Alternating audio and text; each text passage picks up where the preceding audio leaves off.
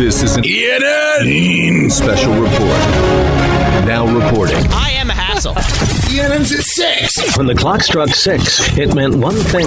When you yell, sometimes things fly out of your mouth. Now, from the ESPN New York news desk, here's Anthony. Let's go to Anthony. Yep. Bet you didn't expect this today. No. We've had quite the day. ENN is brought to you by Security Dodge. See Michelle Scalisi and come get some. Get some! Yeah. And just to get it out of the way, shop 24/7 at securitydodge.com during their President's Day sales event, because I'm told now, Right. Michael and Yeah. Don, Yeah. that in 3 minutes, Sean Marks will get to the podium, and we will hear from the GM of the Brooklyn Nets on what has transpired over the last 48 hours with Wait a their minute. head Are coaching you situation. sure? I Is don't this know. certain? I don't know. Is this a start time or a window? I think it's a window. Oh. I think it's at the present moment, it's a half-open window. I think it's a window into the soul, Don. Yeah, that's. I don't like what I see. And by the way, thanks for the text. Very interesting stuff. Yeah, What happened? No surprise. So what is that? I mean, is it a better story now that you know the names? Oh yeah. Oh, yeah. Definitely. Yes. What's better, the starlet or the player? I got to tell you, I think the player is a bit of a surprise. But We said what's better. but the starlet is the better. The name, yes, that's terrific stuff. All right, so I'm told that he is speaking now. All right, let's go Really? to Nets GM Sean Marks. All right. Sean, I know parting ways with the coach isn't never easy. Can you explain what went into that decision to move forward without Jacques Vaughn? Yeah, thanks, Megan. I think first and foremost, I do want to thank Jacques for his time, his leadership, and the commitment that he's shown, for the last sort of couple of seasons with us as a head coach, and then obviously his entire time here with the Brooklyn Nets. It's been a fun partnership. We've had our ups and downs, like every organization and so forth, but I look back very fondly on the time with JV, and I want to thank he and Laura and their boys for their commitment to the organization and the community and the team as a whole. So, we owe them a lot for that. What goes into decisions like this, as you said, they're never easy ones. They're ones that I certainly do not take lightly. You hope you don't have to make these decisions. But at the end of the day, we're in a results-driven business, and I look back and I say, well, this isn't where this team needs to be, and this is not the direction that we need to be heading in. So that's when you have to make these tough decisions, and you move on from here, and hopefully it sends a message to not only the group of players out there on the court, but it sends a message to the fan base, it sends a message to this organization as a whole that our expectations are more than what we're currently living up to. I know you mentioned about this team not being where it needed to be, but why make that decision right now at this juncture of the season? I think a couple of things. When you have the All-Star break fall where it did, it gives us a time to reflect a little bit, look back, and sort of take a deep breath and say, okay, well, where are we heading to? What have we got? What's out in front of us? And with 28 games to go and 55 days before the playoffs start, it's time where we can get some movement with this group. And the expectations for Kevin as the new head coach here is to come in and get that movement, to get help, and he won't be doing it alone. It'll be a team effort with obviously the front office, performance, and everybody else. We're all striving for the same thing at the end of the day. How much did the loss in Boston right before the All-Star break factor into your decision-making? I think that's one thing. I think it would be a little silly of me to say, well, it was that and that was it. I think when you get to a juncture here and you've had the last 2 months that, as I said before, quite frankly, we have not had the results that we wanted to have. Again, you look at the grand scheme of things, and you look at the record over the last couple of months, and you look at the direction of the team and where it's, potentially trending. This was an opportunity to make us, make a change at this particular juncture. Not just one. There was no one event that I look back and say, well, it was then or this. a group of. We look at it globally, I would say. Sean, you talk about the grand scheme of things. What do the players need to do? What does the team and you need to do to make this the kind of attractive place? I mean, that you get free agents. I mean, where you were a couple of years ago. What do you need to do? Yeah, well, that's a great question. I think first and foremost, we all need to take accountability for this. I need to take accountability. I mean, the roster is my responsibility. I'm not shying away from that. And when you have to make a decision like moving off a head coach, it's not entirely JV's fault here. I mean, this is, we can all look in the mirror and say, well, what could we have done differently? What could we do better? I think we do need to get back to playing hard and competing. I mean, that's what the Borough of Brooklyn deserves, and rightfully so. And I think we've seen that in the past where we've had a group of young men go out there and compete and have a chip on their shoulder. You've heard me mention that before. I think that's really important that's how guys approach their season, and both individually and as a group and a team, and we haven't done that so far this season. So I hope there is movement in that regard, where Brooklyn becomes, a destination, a more of an attractive place for free agents to play. I'm not overly concerned about that. I think we've done it before. We've shown we can attract top-tier free agents and so forth, but right now our focus is going to be on this group of young men, developing them and making sure that they put themselves in the greatest place to succeed. Sean, you said that there wasn't one moment that you could look back on and say this would be different. It's been a very obvious change in the way you guys have played since December 27th until now. You're 500 to that point. You're 6-18 since then. With that game in Milwaukee, how much responsibility do you take for the decision to rest those players in that game, which in the past Jacques Vaughn has said was his decision? And do you think you've lost the team with the way that game is played and the way it's played out since then? Yeah, look, I know that's being talked about. Firstly, I don't think we lost the team that day. I think there were comments made, obviously, and I appreciate the fact that, players want to play. They want to play in night in and night out. Again, I don't think that was one decision that ultimately affected the record or won this decision to this day. I think a lot of things went into that term. So, at the end of the day, when we make decisions, like to, sit a guy out or what have you, there's a reason behind that. And, many of those guys who were out were hurt that day. I mean, and I think when JV looks at it and says, hey, Sean, what are we going to do? We're going to play, a group that isn't at full strength or even close to being at full strength against a team. We're looking at, again, globally. We're looking at long-term, what's the best thing for this organization long-term, not just one game. So was that fully his call then? Oh, I think that everything here was made as a team call. Yeah, not just JV. Did you canvass the feeling in the locker room before you made this decision, or did some of the players come to you to express their opinions? No, when you make a decision like this, I'm soaking as much of this in. I obviously, talked to Joe a lot about these decisions, but this decision was not, we were not involving players in this decision at all. Sean, you talked about accountability, that you've got to take some. Do you feel pressure now to get this next coach right? You've hired several coaches now. I feel pressure. It's 5 a.m. every morning. So every morning when you wake up, there's pressure, and I think that's the only way to do it. I hope we all feel pressure. It's pro sports, but I don't take it lightly. When you have to have moved on from a coach, you've got to reflect and then say, okay, well, what went wrong? What could I have done differently? What could we have done differently? Do we support them enough? Do we have the right roster? So again, as I said, I absolutely take accountability, for the roster, and you debrief on this and reflect on it, say, okay, our objective now is to find the right coach for this group of young men and what it looks like moving forward for that guy. Sean, looking ahead globally, like you say about the team, you've had Kenny, you've had Steve that are first-year guys. Just curious, looking ahead, I know Kevin Ollie right now is a first-time coach, but do you say to yourself, well, maybe now we need a guy that's had previous head coaching experience versus a guy that would be coming in as a first-time guy? Like, is there a mandate to have someone that's had previous coaching experience? Yeah, there's definitely not a mandate to have that. I'd hate to already cut the field down. I think it's really important that we cast a very wide search web for this.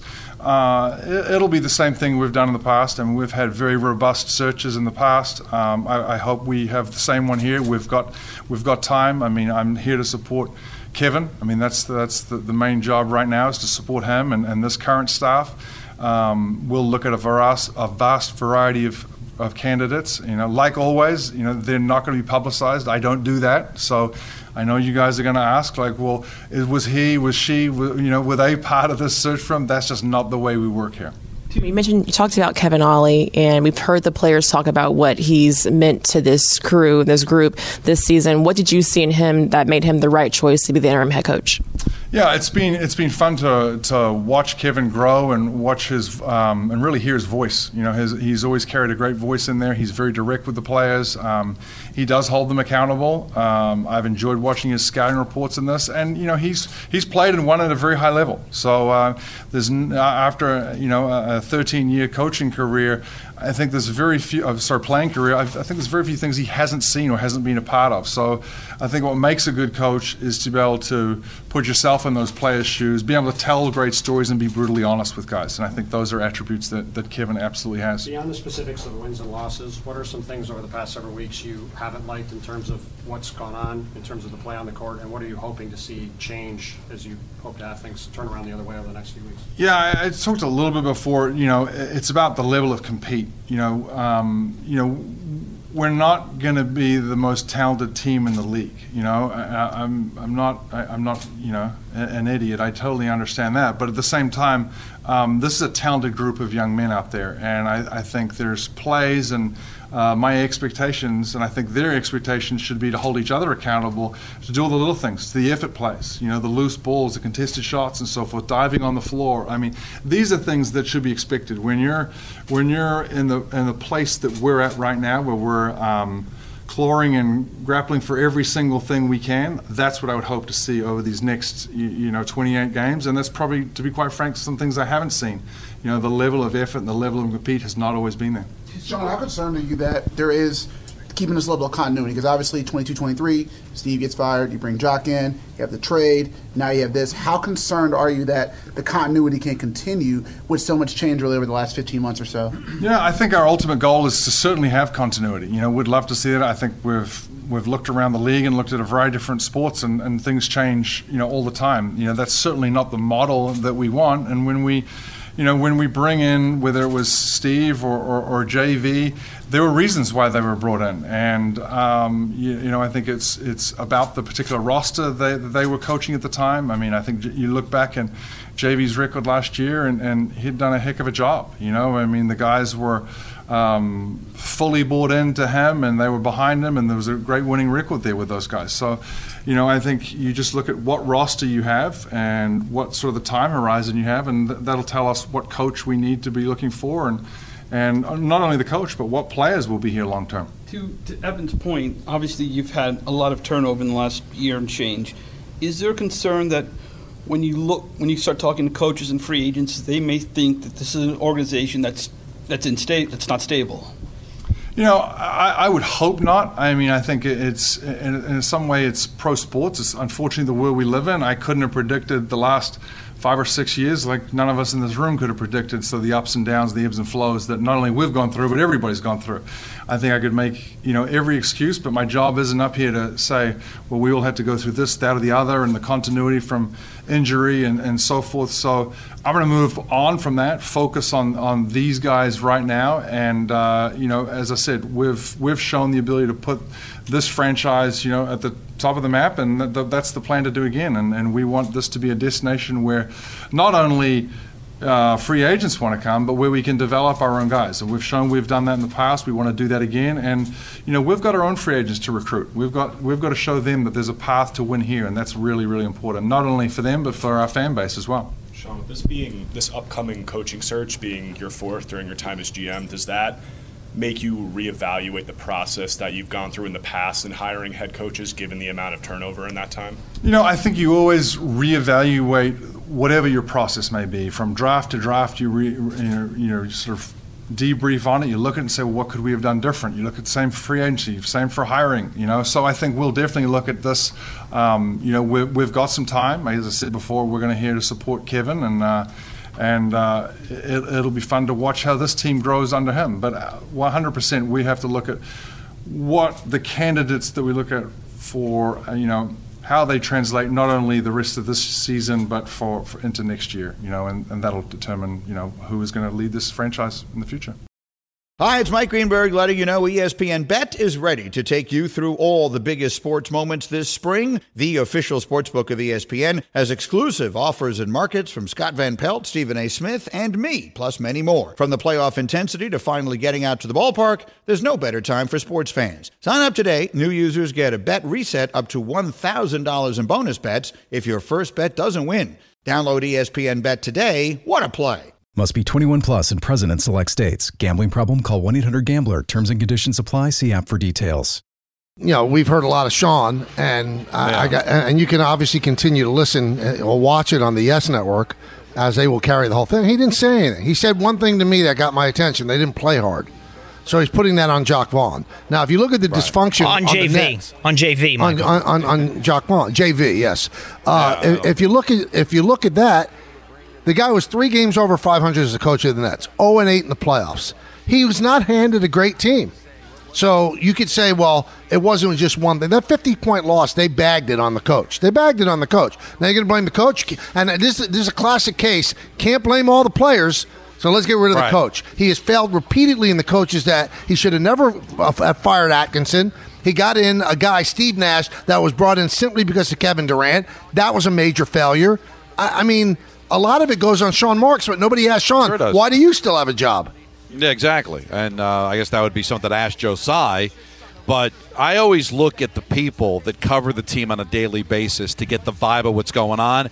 And the amount of questions that were asked about the load management against the Bucks tells me that was a serious thing. And even Sean admitted that it was one of the things. But then at the same breath, he's saying that it was a collective decision to rest all of those players. And some of those players were legitimately hurt. But, Michael, didn't you get a sense that was a big deal considering there were 3 or 4 questions asked specifically about that game against the Bucks? Well, I think it was a gigantic deal because they've been a miserable team since that point. And I told you this the other day, and whether you all want to believe it or not, the Nets are so analytically driven. And JV, as Sean Marks called them, really listened to everything they told them to do. He didn't want to rest everybody that game. He's the guy who takes the hit. They have been awful. I think they're 6-18 since that ridiculous decision to just give up a game. It worked out terribly, but it was the front office that told them to do it, and now you're going to put all the blame on him. I think the team gave up at that point. They said, why are we doing this? This doesn't make sense. You can't rest everybody at the same time. You're right. You just can't. But I just wonder, Michael, and this is something for baseball too, because you say that managers now have a different function in the analytic world where it's about the relationships with the players. So is he being let go because he wasn't able to translate the message to the players and the players kind of gave up and they're blaming Vaughn on that? Was his job to send the message that this was okay, don't worry about it, and we're going to be a better team for it, and that he's being fired because he wasn't able to convert that message to the players? Well, I mean, one of the jobs of a manager or a coach in the analytic world is to get your team to play hard for you. Right. And the fact that they didn't play hard, they gave up. I think they were down 10-0 after a couple of minutes against Boston. They lost by 50 points. I think that was a real mark against Jacques Vaughn, and they're going to blame him. But I think the construction of the team is not good. I mean, even Sean Marks said, I'm not a fool. I understand it's not a great, but you again, the coach is he's the culprit. He's the guy who takes all the blame, and that's what you sign up for when you're a coach. But the bottom line is, I mean, is Kevin Ollie going to be much better? Hey, if they play hard for him, but if you have players that just give up and don't play hard, don't you believe that the fact that you got those players is part of the problem? Of course, but he's not going to fire himself, so you have to ask Tsai, why are you still sticking with Sean Marks? Are you going to give him a 5th kick at the can to replace the coach? Now, if they go on and get a big-time coach this offseason, I guess you could say, well, we did it to kind of spur the team on. Jacques wasn't going to survive the offseason anyway. But if they end up giving it to Ollie because they sneak into the play-in, then you wonder if they were ever going to make a move with Jacques if they didn't do it now. Would they just brought him back next year if he made the play-in? And I think we're going to see what they're going to do. They're sending a message to the free agents to be on their team that it probably sounded like they didn't like playing for Vaughn. So, I mean, you sit there, you open up the press conference, say, what a great guy, 8 years, it was unbelievable, great family, and then you fired him. So, again, I think Sean Marks is a really smart basketball man, but he has made some pointed mistakes in his time on the Nets. I mean, to get rid of Kenny Atkinson when he did, it's just so wrong. Is because he got players that ran the team. He listened to Durant and Irving, who did not like Kenny Atkinson, who really liked to coach hard. He's a hard guy. He coaches hard. And he gets his players to play hard. And they brought in their preferred guy, Steve Nash, who had no experience as a basketball coach. Zero. None. Zero. And he was awful. He was awful. And since then, it's been one bad thing after another. Yep. So, I mean, they've got to, as an organization, they have a come to Jesus moment. I mean, why are these things happening? Why are we choosing the wrong coaches? Why are we getting players that don't play hard for a coach? Those are questions they have to ask themselves. Listen, you can go back, revisionist history. If they didn't go for Durant and Kyrie, they were moving in the right direction. They had the right coach. It was a slow burn. But you wonder where this team would be right at this second if they didn't get Kyrie and Durant. They'd have to be in better shape than they are right now. They'd have to be. Well, I mean, they'd have a better coach. They would have been able to build towards something, and then it all got derailed for the big three, and they're going to be paying the piper for this for years. Well, I mean, if you want to point your finger at one guy, point it at Kyrie Irving. Because that's the guy that you decide. I mean, you almost accepted Kyrie Irving just to get Kevin Durant. That's the way it worked out. Yeah. And Kyrie Irving's a great player, but he talked his way out of Boston. He talked his way out of Cleveland.